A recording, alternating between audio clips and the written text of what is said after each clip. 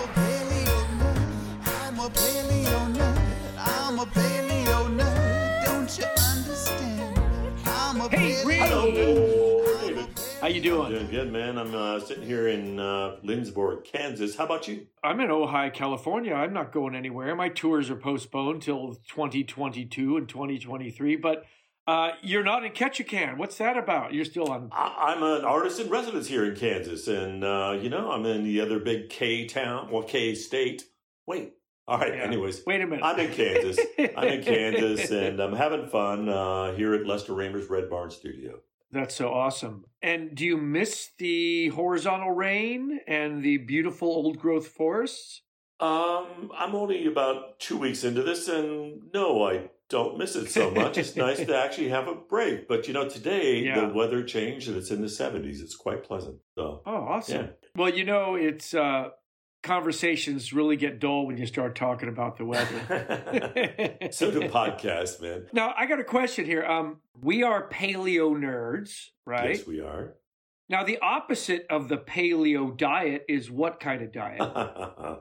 All right, that's the vegan diet or the... Well, yeah. Or, Well, it's kind of less animal protein. But you had your very first experience of a Beyond Burger, Impossible Burger last night? well, that's right. I guess I did tell you that beforehand. Yes, Michelle and I made a couple of Impossible Burgers, and I gotta say, we're converted, man.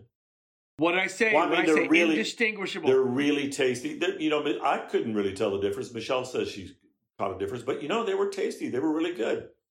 So I love it. I don't think I'll ever buy ground beef again. And you know that the greatest contribution to global heating is that 40% of our land mass is being used to cultivate beef, and it's just a waste, and so much carbon. Well, yeah. But I gotta say, there's one thing about the Impossible Burger that I found a little off-putting was Me too. it came in a giant plastic thing. Plastic packaging. It's like it's What's ultra that about? plastic and little. It's like whoa. Yeah. There's a No, conflicting thing there, man. Very, very angry about that. So Let's write letters. Well, let's write letters. Okay. So well, good. I'm glad that you are converted, and Well, they sell ground Impossible Burger, so you can make spaghetti they do? and all that stuff. okay. Yeah. All right. I'll look for that. Oh yeah. All right. Cool. Yeah. So paleo news. In paleo news, Dave, there was this cool creature that was found right next to the Burgess Shale, about the same age, 508 million years or so. Have you heard about Titanochores? Yeah, well, I don't know if I'm just because I'm a nerd, I get it in my news feed. It came in about 10 times over 2 or 3 days. It's this giant shield-like creature with crab-like front bits. It looks like a swimming taco shell with arms.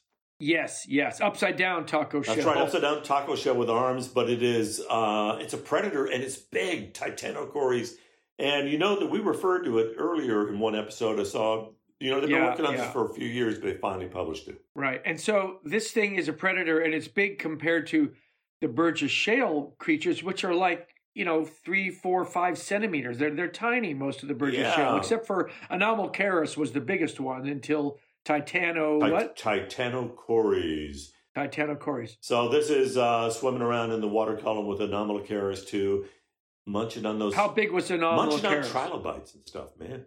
Anomalcaris, about a meter long is the biggest they got. 3 feet. So that's 3 feet. Okay. Although I think they've got hints of bigger ones from China about the same period. But yeah, so that's pretty mind blowing. This big animal that they didn't know was there. So Yeah. But what's great is a discovery will take place 10 years ago. It'll take 3 or 4 years to excavate it out of the matrix, and then 3 or 4 years to write a paper and finally publish it. So it's funny, these brand new discoveries are sometimes 10 years old. Well, that's kind of the scientific process. So we saw pictures of this animal a few years back, somebody right. And ooh, what is that? So for instance, I saw a picture of a shark on the web the other day, Tychodus. And I'm so excited. The Tychodus fossils are found everywhere, and they finally found a complete one. They've been finding the teeth of this giant shark for a long time, like here in Kansas. And nobody knows what shape the body was, and they finally found a beautiful specimen. So I'm waiting for that one to come out. I'm excited about that. Cool.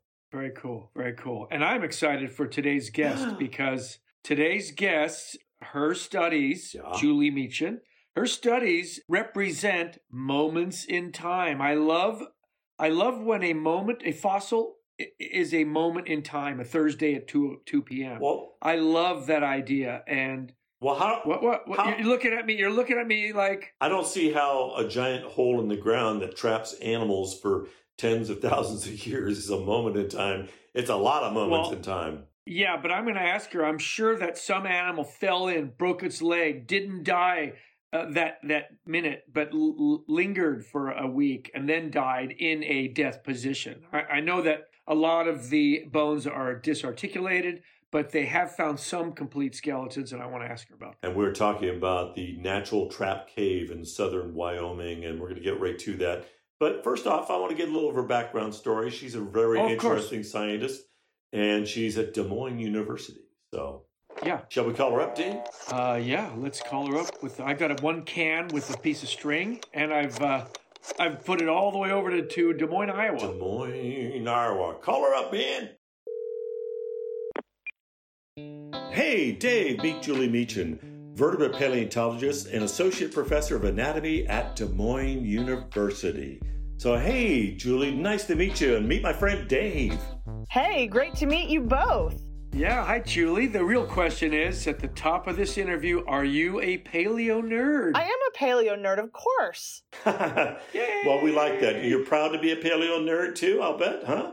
I am. I love paleontology. So when did that whole thing start for you? Or were you a dinosaur-loving kid like me, or? Oh my goodness, so that's really funny. I actually was not a dinosaur crazy kid. I have always been a mammal crazy kid. Oh. So from the time that I was a little tiny kid, when I was super young, I grew up in Chicago, and my folks used to take me to the Field Museum. And the dinosaurs weren't my biggest favorite thing. The thing that I really loved were the taxidermied animals. Me too. Yes! The halls of taxidermy. I spent my high school years in Chicago, so I have that same Field Museum experience. Yeah, so I've always been mammal crazy. Always been a mammal girl. So like the dioramas, the bison, the pronghorn leaping, and that's what got you into it. So the love of mammals, and then you went to Mammal University or something? Well, you studied mammals as an undergrad, or what? What happened? So I'm fast forwarding here. It was kind of a windy road, actually. I thought, as a kid, I didn't know I could be a mammal paleontologist. I thought the only thing you could do with mammals was be a vet. And so I actually went to a special high school to train at a vet's office. And after I did that, I realized I didn't want to be a vet. So I was kind of confused when I started college. I went to the University of Florida. Okay. And I was confused about what I wanted to do. I knew I still wanted to work with animals, but I knew I didn't want to be a vet. So I actually saw an ad for help wanted in the vertebrate paleontology collection at the Florida Museum. Really? And I was like, oh my God, I think that's what I want to do. And so funnily enough, I did not get the job, but I started volunteering. At the Museum of Paleontology there? Yes. And after that, I was hooked. Just hooked. Wow. But actually, back into childhood for just 1 minute, being a mammal crazy person, loving these dioramas, did you have all kinds of cats and dogs at your house? Are you a mammal keeping person? I am now. I have 2 big dogs. I love dogs. My parents always had dogs. And then I also had a cat as a kid. But I think we never had a menagerie, and that was mostly, due to my parents. They didn't want all the pets. Good. But I always loved animals. I loved all kinds of animals. So then you didn't stuff your family pets then? No, I didn't. I didn't. Yeah, that'd be kind of... So at the university there, I know that when I was reading up a little bit on your background, you got to go out on some paleo digs, and on one of your first digs, you found a giant ground sloth, but it's actually the biggest ground sloth ever found. Is that true? I don't know if it's the biggest, but it's one of the biggest. It's I think it's an Eremotherium. It's on display at the Florida Museum of Natural History. Oh. And so that was one of the first major paleo digs that I participated in. It was so much fun. But Florida being basically a giant sandy cay, what kind of deposition would this sloth be in that would preserve it? So it was in a limestone quarry, and it was a lot of clay, so sort of clayey, silty sediment. And Florida is actually really well known for its mammal fossils, for its Pliocene and Pleistocene mammal fossils. So this was par for the course for a Florida dig, and it was great. It was super awesome. Erematherium is so cool, the big claws and all that, Wow. And then you ended up out at the Hagerman fossil beds at some point too. Can you tell us what the Hagerman fossil beds are? Yeah, so Hagerman is a site out in Idaho near Twin Falls. It's a national monument, and it's basically like a bunch of sand dunes. It's a bunch of sandy hills, and then the fossils are found in these little blowouts that you basically have to prospect. So you basically are walking up and down these sand dunes looking for any trace of a fossil, and then when you find some, you basically kneel down and you start, excavating a little bit. And they're all Blancan in age, so they're all sort of that Pliocene, late Pliocene age stuff. Mostly horses, right? Or mostly horses at the Hagerman? So there's lots of horses there, but they have lots of other stuff too, and they have lots of carnivores as well. Oh, yeah. Is this an ancient freshwater lake shore? Yes. So that's what they think it was. Right. That's what they think Hagerman was. That's why the sand dunes. Yeah. Yes. Well, before we dive into the big topic that we want to talk about. No, before we fall into the big topic. I see. We're going to fall into the NTC, but more about that in just a moment. But you are teaching at Des Moines University, and basically that's a medical university. So you're teaching doctors, and what's a paleontologist doing teaching at a medical? She's touching dead people for money, Ray. That is accurate. I do touch dead people for money. But actually, it's really amazing that a lot of paleontologists actually teach at medical schools. We're all in anatomy departments. Yeah, and that's because we're one of the only groups of people that are still classically trained in anatomy. The other group being the biological anthropologists. So it's us and the bioanth people that are staffing the anatomy departments at most medical schools. But you're concurrent in it. That's the thing. You're constantly, you didn't learn it 10 years ago and you're teaching it. You're concurrently studying anatomy. Correct. Yeah. We just do it every day. So it's amazing the number of people that just don't get basic anatomy, and that basically vertebrates are built the same, built in the same body plan, and radius, ulna, femur, tibia, fibia. Well, Ray, if you look at your face, this is your coccyx. What? Here. Sorry, I pointed to his forehead. Anyway, let's move on. Oh man, but I think that is so cool that you're teaching anatomy, and I'm wondering though, do you every now and then derail some of these young medical students and veer them off into paleontology, peel them off? I don't. I wish I could. I've had a couple of students come out into the field with me, and they are so enamored with it. They love it. But it's more of like a curiosity to them rather than, something they decide they want to do. Well, I mean, they're already in medical school. They've already taken all the exams. They've already passed all the tests. They've already paid all the money. They generally don't change their mind about what they want to do by the time they're here, but they do really find what I do exciting. So, and I have my first thesis master student this semester. So I am training future paleontologists now. Oh, that's cool. That's awesome. That is so great. Giving back. All right, Ray. So what is an NTC, Ray? What is the NTC? Natural Trap Cave. I actually had the opportunity to go there with Dr. Kirk Johnson about the year 2000 or so. And I think one of the scariest things about Natural Trap Cave is actually the road to Natural Trap Cave. Because that's where I really feared for my life. But we finally got up to this spot, but I should not be the one describing what Natural Trap Cave is. We should let Julie tell us. What is this thing in Wyoming? So it is an 80-foot deep sinkhole. It's in the limestone, so it's all karst topography up there. And this is a sinkhole that formed sometime before about 110,000 years ago. So we don't know exactly when it formed, but we know it formed before that. Basically, the limestone dissolved underneath this cavern, and it formed this giant bell-shaped cavern.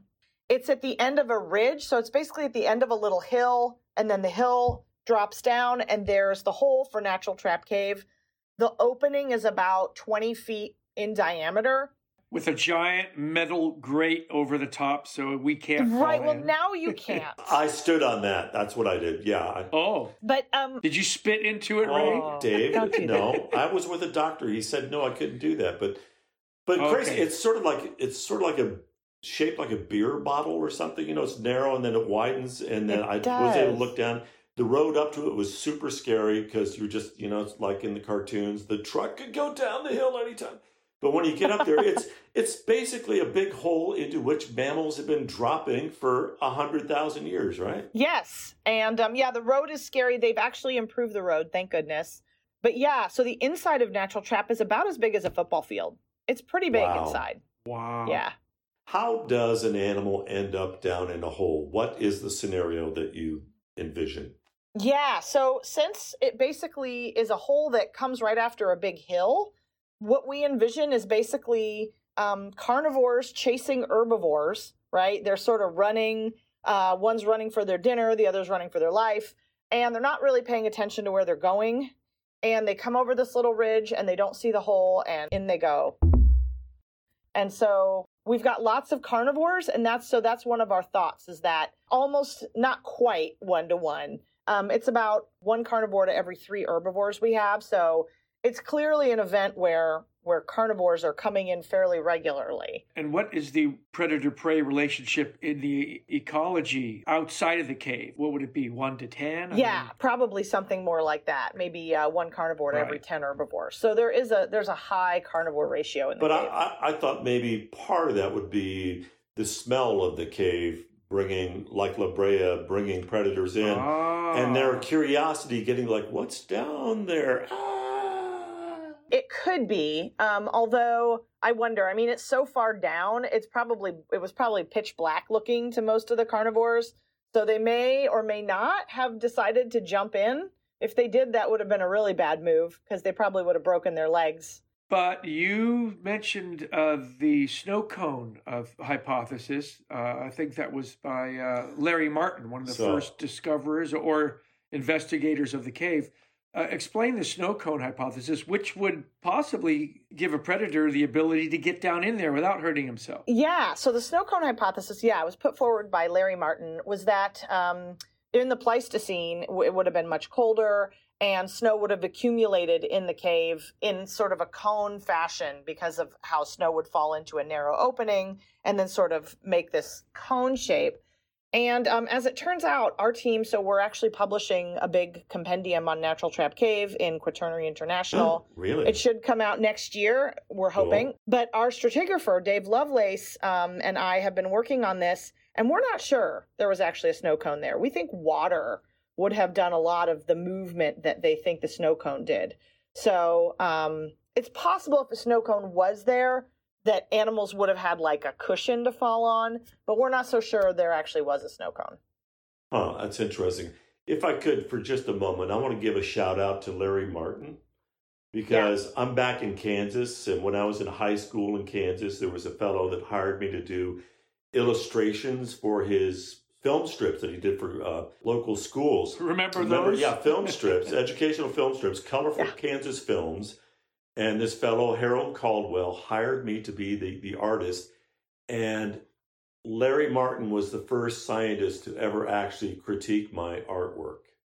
And to critique it. Yes. Well, I drew these pictures of mammoths and, and mastodons. And I was only in high school, but we made a journey up to KU to meet with Larry Martin. He was my first paleontologist I ever met, actually. Oh, wow. And he was a big guy, but he also told me that my Pleistocene landscape was maybe incorrect. It's not like today that I needed more trees and all that kind of thing. The trunk goes on the front. But anyways, Larry was a cool guy, and he was actually very much an expert on short-faced bears and also saber-toothed cats and tigers. But anyways, a shout out to Larry.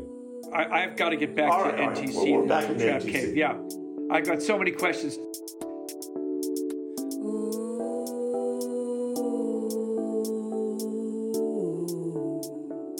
How deep is the deposition layer? And do you have a date from the earliest to the latest? And then the other thing is, what's the orientation of fossils? Is there a large amount outside the snow cone? If there was a snow cone, is it all directly below the hole? But basically, those three questions: deposition layer, how deep, the date, and the distribution of fossils. Because you used a GPS to do that. We sort of did. GPS doesn't work in the cave. You can use GPS on the surface. Yeah, you established a point, then you used a surveyor instrument to work around that right. point. So I would say, so we didn't do most of the excavating for depth. That was mostly done in the 70s and 80s by the Martin Gilbert team. And it's like 9 feet deep. Like they dug a pit like 9 feet deep, and they were still pulling fossils out. Wow. So most of our digging has been, I mean, we've gone down about 3 or 4 feet, I think, in our excavations.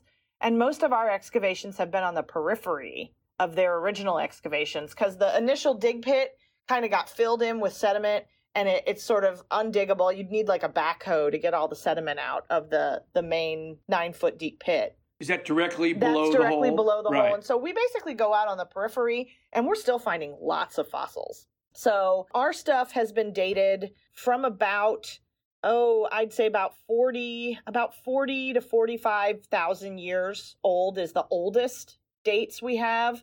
And then the youngest dates we have we go all the way up to the modern, and we have stuff all throughout the Holocene from like 8,000 years to 3,000 years, and stuff still falls in today. So there's still deposition. What's the largest recent mammal or animal? A bison. The largest recent animal is a bison. And that those fell in the Holocene. And then a cow actually fell in prior to the grate being put on in the 70s. So a cow fell in. See what I did there? A coyote had fallen in. And then now today, little things still fall in. So we've got pack rats, deer mice, snakes, birds that still fall in. Wow. So what is the rate of animals falling in, the larger mammals? Is that like once a year? I mean, over 100,000 years, you're seeing is it like every month there's an animal that goes in, or do you have any kind of calculation on that? We don't. And that's simply because we haven't even begun to scratch the surface of everything that's in there. So Xiaoming Wang said that you could dig for 100 years and not get to the bottom.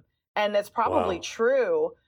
So we just don't know what the rate of deposition was. But, just given what we know from today's animals, every season when we come back, there's at least 2 or 3 freshly dead animals that are in there. So 2 or 3 a year? At least. Are the animals articulated? I mean, these older animals, have they been torn apart by predators? What happens in the cave? What's the scenario? What's it like?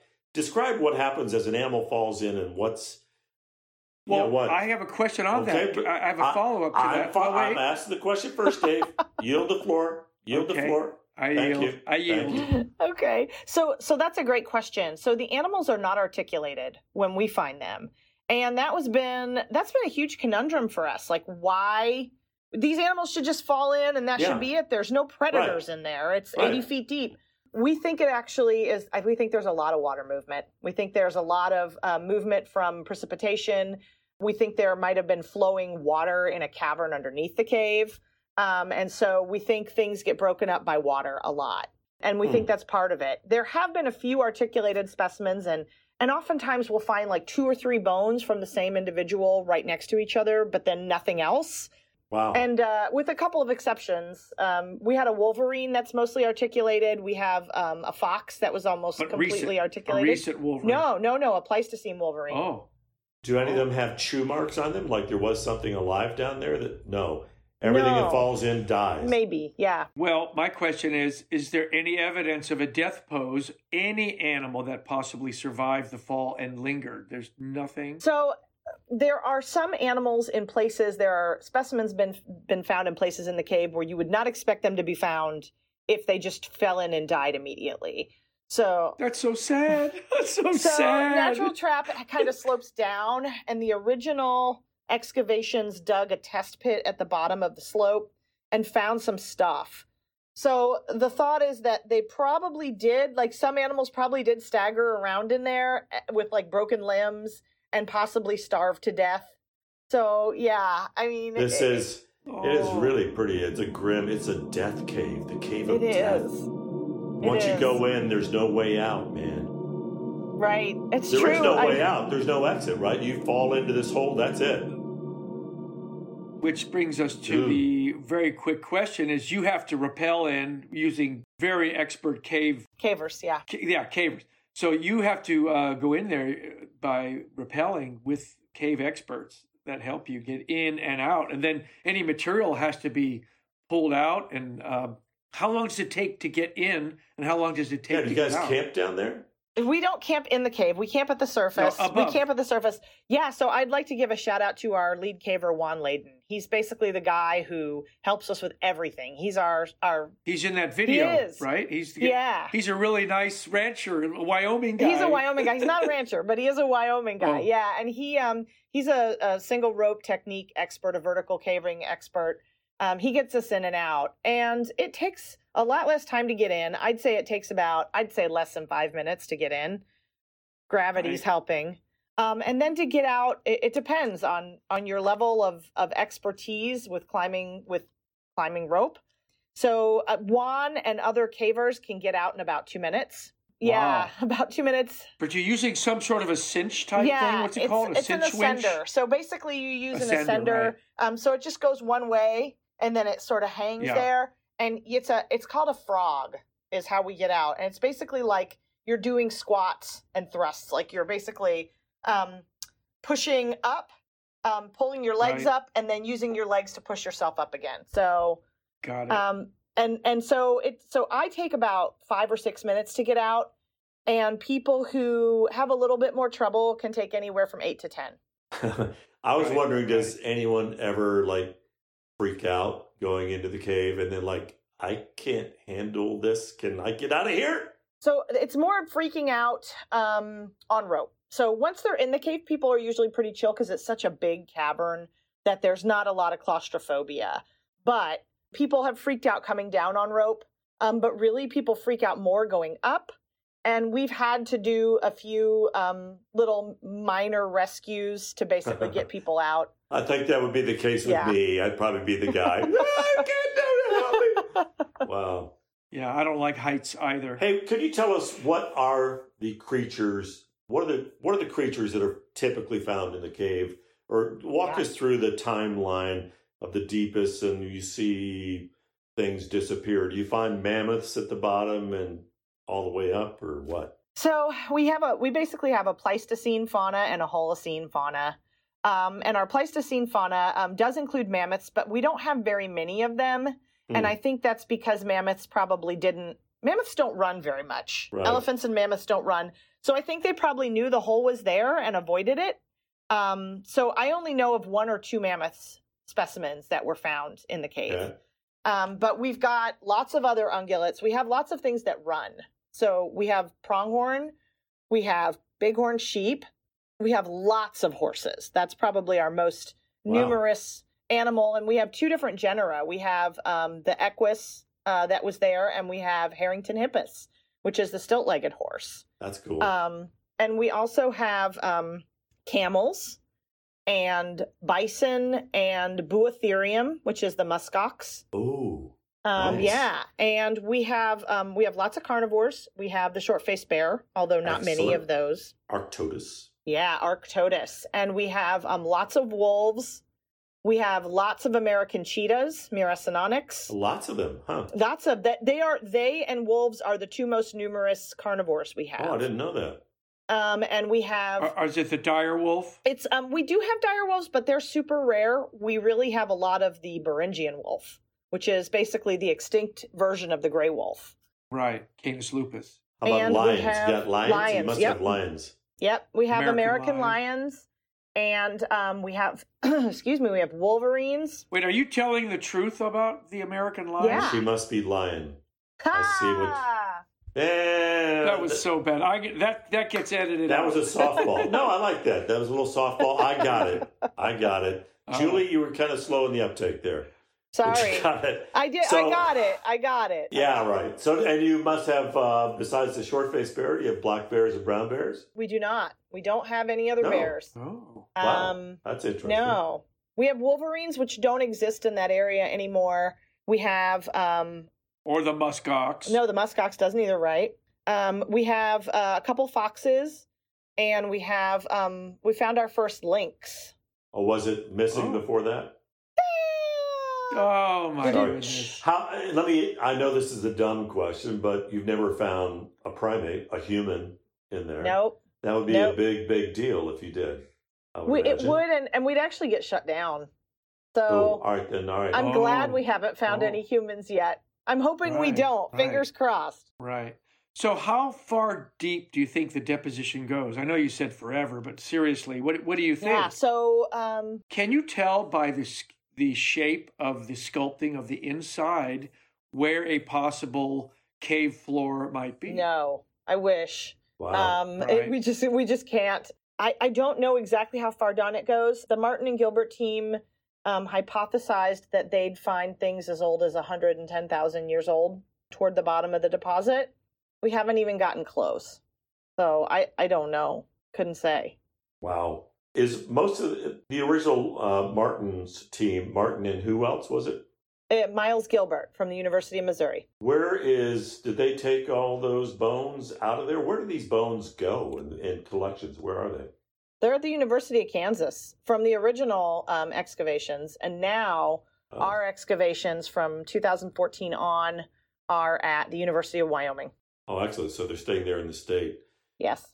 So, of course, the big question is, you are able to see with 100,000 years worth of animals piling up, there's an arrival of a primate that happens in North America, a return of primates to North America, i.e. humans. You're able to see the Pleistocene extinction in there and the Great Pleistocene extinction, but you're also looking at climate change as well at the same time with the pollen, right? Yes. So yes. it's the big question in paleontology, what caused that big extinction? Oh, wait, Ray, this is my question Well, at the I know. end, Ray.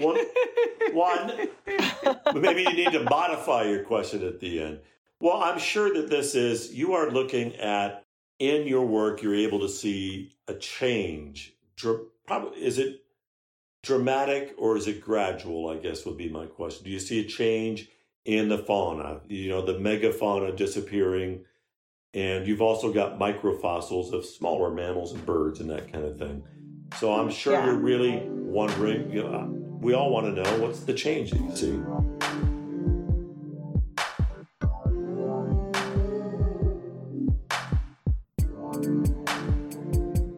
So we do see change. Unfortunately, we have some layers missing.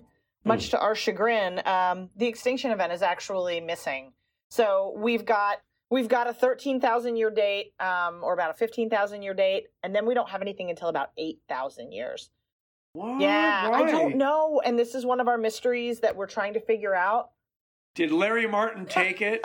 I don't think so, but you never know, right? No, I'm Hey, kidding. I'm in Kansas. I'll go check. Right. So we do see a big change then. We see basically no more megafauna. The only large animal that's still there is a modern bison. And then we see a lot of microfauna. So a lot of the change we see is in the microfauna. We do have a different fauna from the Pleistocene than we have from the Holocene, but it is a gradual change. It's not an abrupt change. So it's clear that the same types of animals are still in the area, but some animals have left or died off, depending upon the climate, the environmental changes. We do see changes in pollen. So we do see these fluctuations in pollen of pine and grass and things like that, the sagebrush, all those things. So we do see changes through time for sure. They're just gradual, I would say, more than abrupt. In your 40,000 years, can you see I think there's 4 or 5 glaciations in that time? Can you see the ecology of the differences in pollen and microfossils during those Nebraskan, Kansan? Wisconsin and Hello there. Yeah, the Wisconsinian. How do you say Wisconsinian? Wisconsin and That's the last one. Wisconsinian. Wisconsin.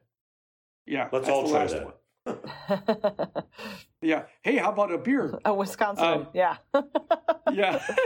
So, do you find the different? Is there evidence of the ecology changing? There is more evidence from the pollen of the ecology changing than there is from even the microfossils.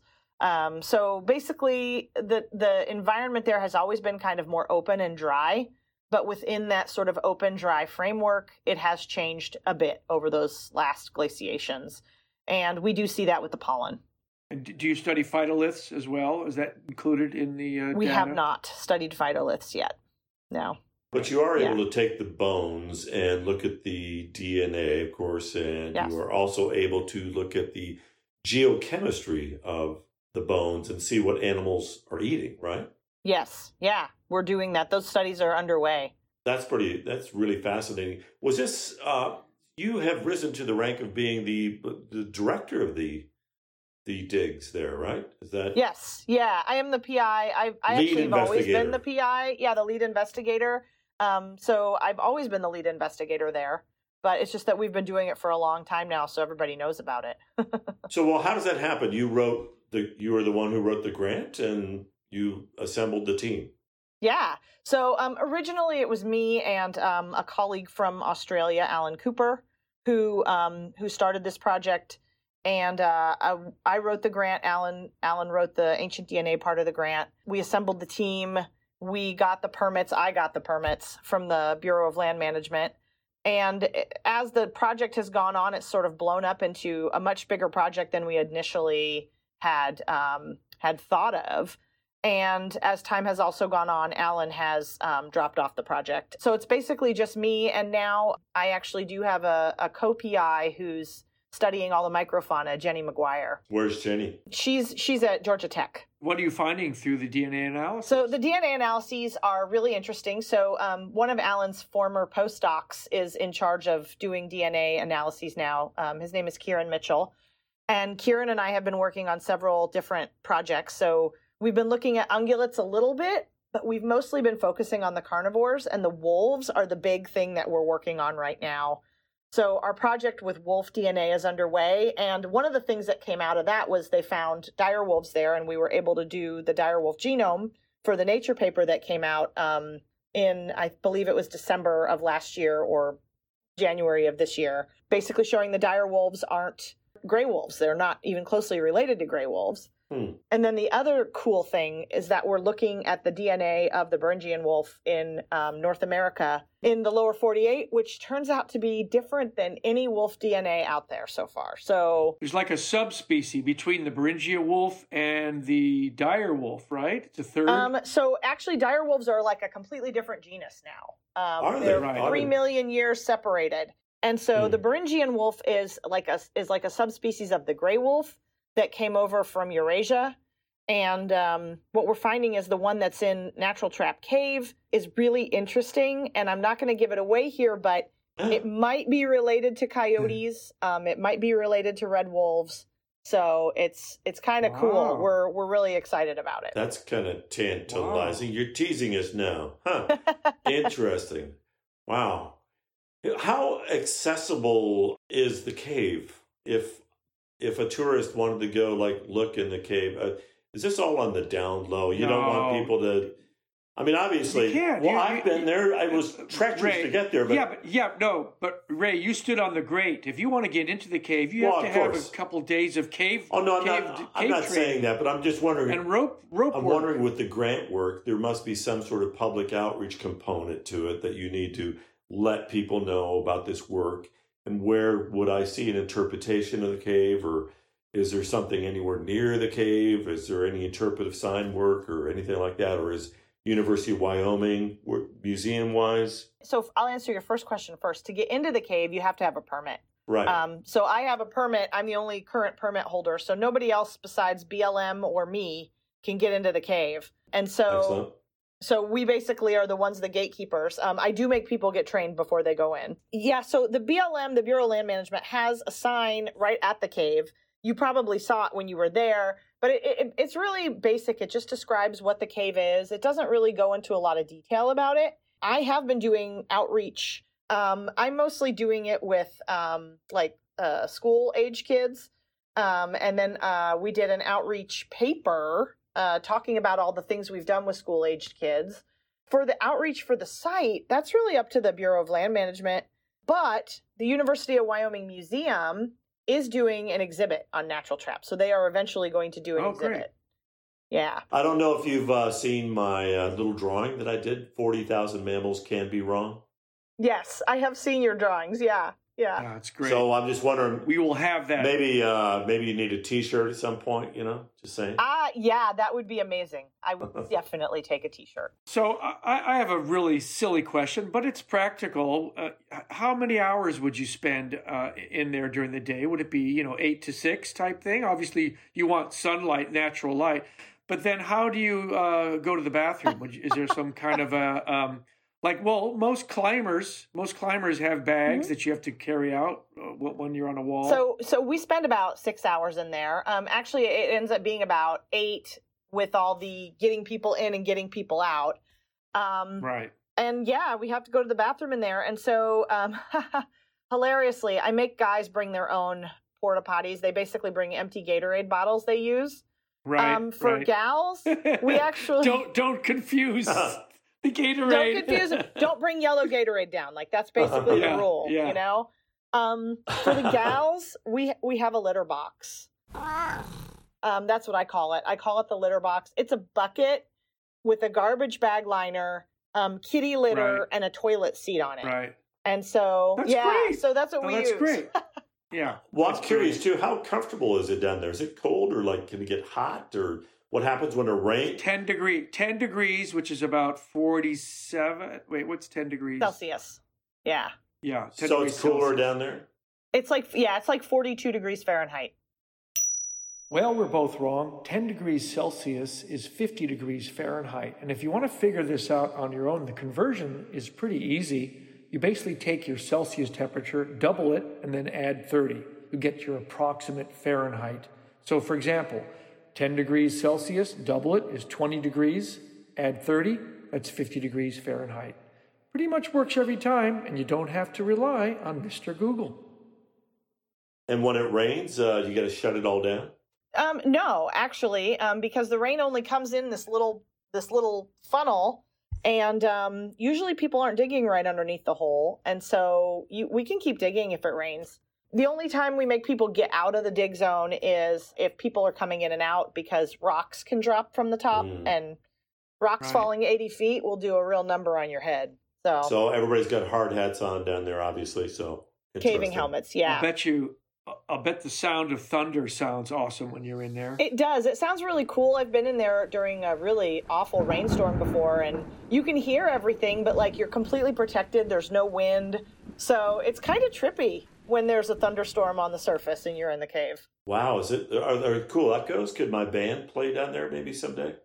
There's not a lot of echo. I mean, your band could play in there, but it wouldn't echo like you would think, right? Ray, it's a round Roman amphora. Yeah, pretty much. All right. Yeah, okay. Huh. Interesting. Back to some of the large megafauna. So you said you didn't find the 2 mammoths, but wouldn't those be massive bones? Were they taken out by the Larry Martin excavation? Yeah, they were. And they had a scaffolding that they used to get up and down. Oh, so I don't know what their method of getting things in and out was. They probably had people carry them up. I was going to say, Larry was not a little guy, so I can't imagine. So they built a stairway all the way down. They did. And that was dismantled and taken away. Yes. Actually, one of the cool things I know there's been work on the evolution of cheetahs, and you're finding a lot of cheetahs in there. One of the cool things, I think, one of the aspects of, pronghorns being chased by cheetahs. Yeah. And Kirk Johnson and I would talk about this when we went to Natural Trap Cave. He talked that pronghorns are still, they are hyper fast because it's as if they're still being chased by cheetahs, and that's why they evolved that Well, behavior. You mean, what you're saying is that the extant pronghorns now today are faster than any animal, because of the cheetahs that used to chase them, which is kind of a poetic kind of thing. But perhaps cheetahs look like maybe they evolved in North America, eh? So we are actually, so funny you should ask about this. We're actually studying this question right now. My master's student is actually looking at the American cheetah and figuring out exactly what its extent was in North America, whether there might be some mistaken cases of identity as a puma for American cheetah. And also my collaborator Penny Higgins and I are looking at whether cheetahs actually ate pronghorn or not.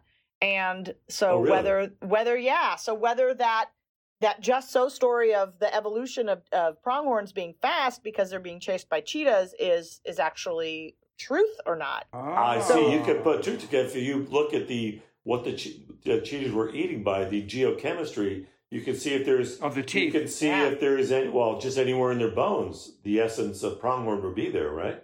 Yes. So basically, we have to look at pronghorn values, geochemical values, and then we look at the cheetah geochemical values, and if they overlap. Wow. Then you've got the evidence for it, and this little smoky. This little story of my co-evolutionary forces could be false. Or all right, you're going to tell us you have the answer to it already, don't you? We do have a preliminary answer. Yeah, and it's going to be in our volume coming out. We don't get to know this till it comes out. When is this next year? I can tell you actually because we've presented it already at SVP. So preliminary results show that. Yes, pronghorns were part of the cheetah diet. They were not the whole diet, but they were part of the diet. So it is possible that pronghorns were chased by cheetahs, and we've got to collect more data to know for sure. But preliminarily, it looks like it might actually be true. So that's a cool case of evolution between predator and prey. It's driving each other, so that fast cheetah, fast pronghorn. Wow, that's cool. Yeah. Thank you for sharing that. That's very cool. Yeah. It's an evolutionary ghost. It is. It is. That's cool. Question. So can you go through the Pleistocene felines that existed? Smilodon, cheetah, American lion. What was there 20,000 years ago? So no saber-toothed cats, believe it or not. We don't have any of those there. I wish we did, but I think it was too dry and open for them. They probably wanted more like trees and bushes to ambush their prey. Or the smog of LA. Right, or the smog of LA. But we do have the American lion. We have the American cheetah. We have lynx. And for cats, I think that's it. No bobcat or well, we have a lynx. We have a lynx. A lynx is like a bobcat. So we don't know whether the lynx is bobcat or whether it's Canadian lynx. We haven't done the analysis yet, but we don't have any pumas that we know of, and we don't have any saber-toothed cats. Right. So you've done some work at La Brea as well, right? Absolutely, yeah. So saber-toothed cats and their killing technique is something that you've thought about and worked on? Yeah, I've worked on their arms a lot. So I'm really curious, and I know there's been a lot of debate too about how did a saber-tooth with those ridiculously long teeth, and they're fairly, they're like sabers, they are thin. How would they kill their prey and not break their teeth? How does a saber-toothed cat bring down its prey? So very carefully. So they actually have to use their arms a lot. So one of the things that I figured out right after my dissertation was done is that Smilodon, the saber-toothed cat, has these giant beefy forearms that are like super strong. They've got bone, they've got thicker bone than other cats the same size. So what we're thinking is that they basically use their arms to just absolutely press prey down. Oh, wow. And then they do a quick throat bite with their teeth. So they basically go in and out, basically just severing all of the blood vessels in the neck rather than suffocating. The very soft parts. Yeah. Rather than suffocating anybody like a modern cat would do, they just sever and they just release, and then they wait for the animal to bleed. They bleed them out. And so it's really that fatal bite around the neck. Wow. Yeah. And so they're just brutes. They just knock and... So they would ambush their prey. They're not super fast, so that's why you don't find them in Natural Trap Cave. They'd leap on them, boom, hold them down, and then the delicate cut to the throat. Ah! Yeah.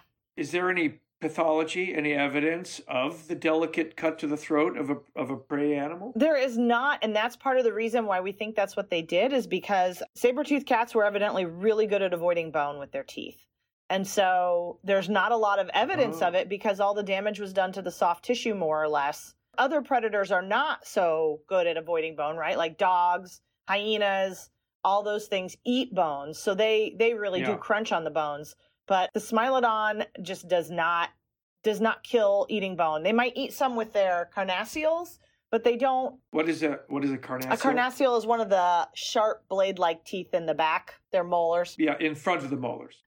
So one of them is a molar. The lower one is the first molar, and the upper one is their last premolar. And they're just basically like scissors. They're the scissor teeth. Wow. Yeah. Man, that is something to imagine. Yeah, and isn't it, of course, it's always the soft-bodied parts that don't get preserved. We have to ponder. Yeah. It's kind of mind-boggling thinking about those huge teeth and trying to eat an animal with those big teeth in the way. Yeah, I think they went down like this and like the side of their face down and then cut with their teeth. Yeah, that's probably how they ate. I mean, that's how a lot of big cats do it today, even without the big saber teeth. They just they eat sideways. Yeah. Well, I'm wondering if actually with those sabers, if they're serrated too, right? The some of them are, yeah. Sometimes. Yeah, so you could kind of do a little steak knife action. Yeah. Is there a predator prey evolution of a cat that has very small sabers, and as it grows over time, is there any predator prey relationship to the growth of these sabers over time? You know, that's a great question, and I can't think of anything like that. I do know that what we do hypothesize is that saber-toothed cats had prolonged parental care because of the fact that when they're young, the cubs can't hunt very well with their little baby teeth, right? And so they probably stayed with mom for a long time. And in the case of Smilodon at Rancho La Brea, we think they were social. So we think they actually lived in big familial groups or big social groups. Wow. I love it. I can talk about this forever. La Brea is my home comfort paleontological site because I grew up in LA, and that was it for me.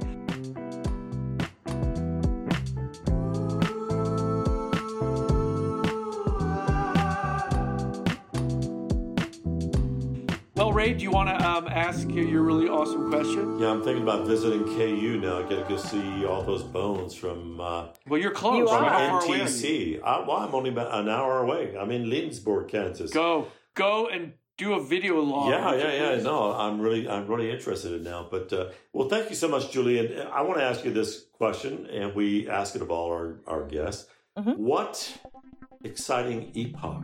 What paleo period? What awesome age, what favorite fauna would you want to see if you could time travel only back in time? What time period would you go to, and what would you want to see? So, I mean, this one is going to be boring, but it's super easy for me. Okay. I mean, I am a Pleistocene girl. I want to go to the Pleistocene. Okay. I want to see a saber-toothed cat kill a prey animal. I want to see a Columbian mammoth. I want to see a Western camel or yesterday's camel. I want to see, I want to see a cheetah. I want to see an American cheetah, an American lion. Like these things that I've been studying for the last 20 years. I want to see these things. I really want to see them in the flesh. I want to see what they do. Well, you just might be able to see a mammoth in our lifetime. I heard about that. Not sure how I feel about it, but I heard about it. Yeah, it's kind of weird, but yeah. Huh. Yeah. It is kind of weird. Yeah. What color? Hold on. Well, wait. We can't just leave it there. You heard about it. Ray, do you want to say what we heard about? What did we hear about, Dave? Okay. A consortium, I believe in Russia, wants to resurrect a mammoth using DNA from, I think it's Colombia, a mastodon, and impregnate into an African... No, an Indian elephant. It's a mammoth that they're working on. I think it's a mammoth. Yeah, I'm not sure if it's a woolly or a Colombian. Yeah. Well, I was just wondering what color your American lions were. That's all. Or are they? I want to know too. I want to know. I mean, they might be white, to match with the snow. It could be Dalmatian. They might actually look like tigers. They may have stripes. Yeah. If they live in tall grass, or right, they could be white. Like that's how they reconstruct them in the Yukon. because Yep. it's so cold. That's right? why I've drawn them. Right. So, yeah. Yeah. Right. So, actually, before we leave this, how many more years of going to NTC are in the future for you? Is this an ongoing forever project or what? It's an ongoing project. It takes a lot of money to go back there. So I definitely have one more year of funding. So for sure, we're going back in 2022, provided that, we don't have another pandemic outbreak or something. But in the future, we are trying to track down ways to get more money to go back for multiple seasons if we can. How much is a year of funding? Is it 10,000 or 50,000? It's Or in or between. can you not Somewhere in say? between that. It's like, I think we usually spend about $30,000 a season. And how many people is that? That's about 50 people, not all there at the same time. Wow. And I am also wondering, too, because I'm worrying about my next meal. When you go down there, is like a full food service down there? Didn't you watch the video, Are there Ray? sandwiches? We have to pack our own lunches. You pack yeah. your own lunch. I thought there'd be a little buffet over there. Well, my partner, John, who actually is also an evolutionary biologist, but he's a molecular biologist, he's sort of the camp cook / manager. So he does a lot of our meals for us. I'm going to befriend him. And so if Dave and I show up in our Paleo Nerd t-shirts and we volunteer for an afternoon, could we do a deal with you? Sure. Yeah, we'll get to clean up and wash up. We'll do KP. Yeah, Okay. yeah. You got to get up the hill first, though, Ray. Oh, yeah, I'm afraid of that. At your age. Okay, let me ask my question. Now, there's been debate as to why the North American megafauna became extinct at the end of the Pleistocene. Now, one theory says it was human-caused through hunting, the overkill hypothesis. But a more widely accepted idea is that it was climate change. The end of the last glaciation coincided with the megafaunal extinction. Julie, you've excavated that boundary. You've spent 5 field seasons in Natural Trap Cave amongst the deposition, and obviously you must have, in a downtime or a moment of epiphany, you've pondered the ecology of the Pleistocene-Holocene boundary. Yeah. What do you think? It's a hard question because I don't think that anybody knows for sure. But I will say this. I will say that climate does a whole lot of weird stuff at the end of the Pleistocene. It gets really dry and really warm really fast. And I think that is a big deal. I also think that there is some record that there are human-mediated events also going on at that time. So I think I don't think it's overkill by humans. What I think might be happening is that the hot and dry climate change is being exacerbated by humans modifying their environment rather than overkilling animals. Not to say that... You mean fires? Yeah, like fires, for example. I don't necessarily think that humans were not killing animals. I mean, I don't have any data on that, so I can't really comment on how much animal killing was going on. But humans probably did play some role, although maybe it wasn't the role that everybody thinks it was. How fast did the North America go from ice-covered landmass to warm and dry? Within a couple thousand years, which doesn't seem like very long, but for geological time, it's super short. The temperature raised at least 6 degrees Celsius. That's drastic. Yeah. And so can you actually see from the pollen count? Yes. The shrubbery changing, the landscape literally changing? Absolutely. You can see the change immediately in the pollen. And in things like sediment, like lake sediments, you can see this change happening as well. Hey, I think this has been a really fun interview. Thank you, Julie, so much for joining us on Paleo Nerds. And you know what? You're going to get a Paleo Nerd t-shirt out of this. That's amazing. That is totally worth it. I actually just had a lot of fun talking to you guys, too. Thanks for contacting me. Thanks for interviewing me. I loved it. Our pleasure. Well, thank you so much. We'll see you in Des Moines. Sounds good. NTC, I'm going to be that guy showing up. I'm here. All right. Come on I'll let out. you know. Hey, Julie, thanks so much, and we'll see you around. Thank you. Thank you. Bye. Bye. Well, that was awesome because I could just imagine these animals falling into this pit and dying, and not dying all at once, but lingering for a week with a broken leg. It's sad, and it's so kind of scary. There's got to be like a vibe in that cave, man, that's like death. Oh, yeah. Death, yeah. man. I don't know. It would kind of creep me out. I don't know. It is the place of death in Wyoming.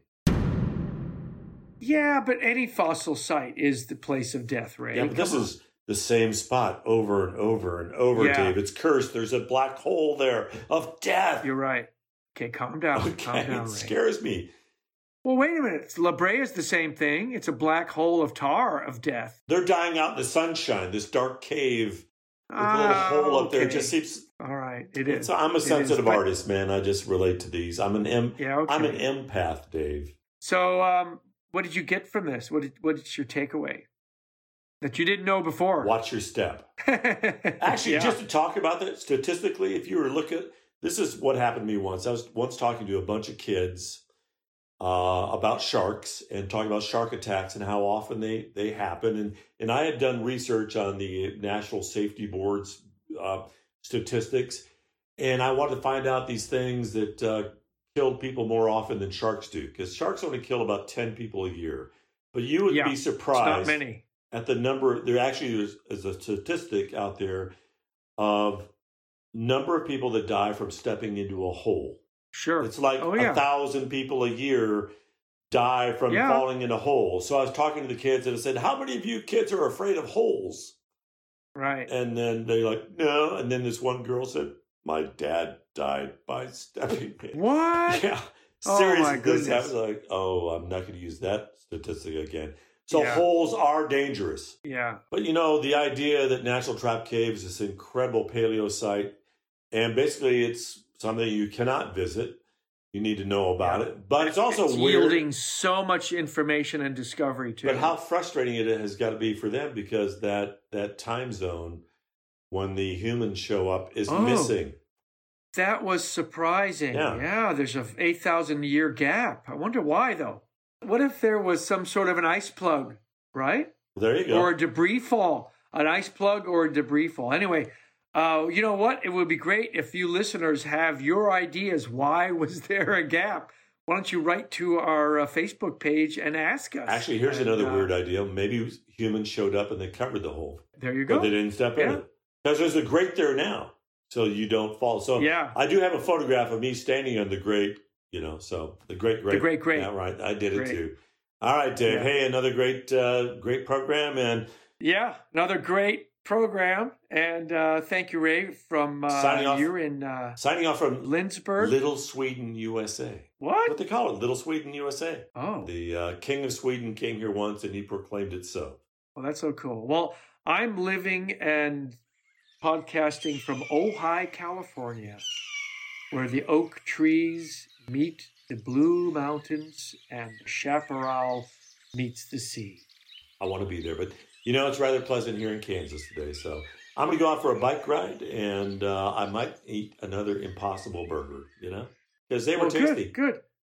Make sure you put your e-bike on 0 so you actually get a workout and don't cheat. That's not why I bought the bike, man. I want to power up that hill. So, all right. Been fun, man, and let's do this again very soon. All right, next week. See you, Ray. All right, see you, man. Thanks for being a paleo nerd. Help us spread the word of science. Rate us on Apple Podcasts and follow us on Facebook, Instagram, and Twitter. You can even email your questions and comments to nerds@paleonerds.com. Did you know each episode is paired with pictures and links? Check out paleonerds.com for photographic evidence that everyone here has been a paleo nerd for a long, long time. I'm a paleo nerd. I'm a paleo nerd. I'm a paleo nerd. Don't you understand? I'm a paleo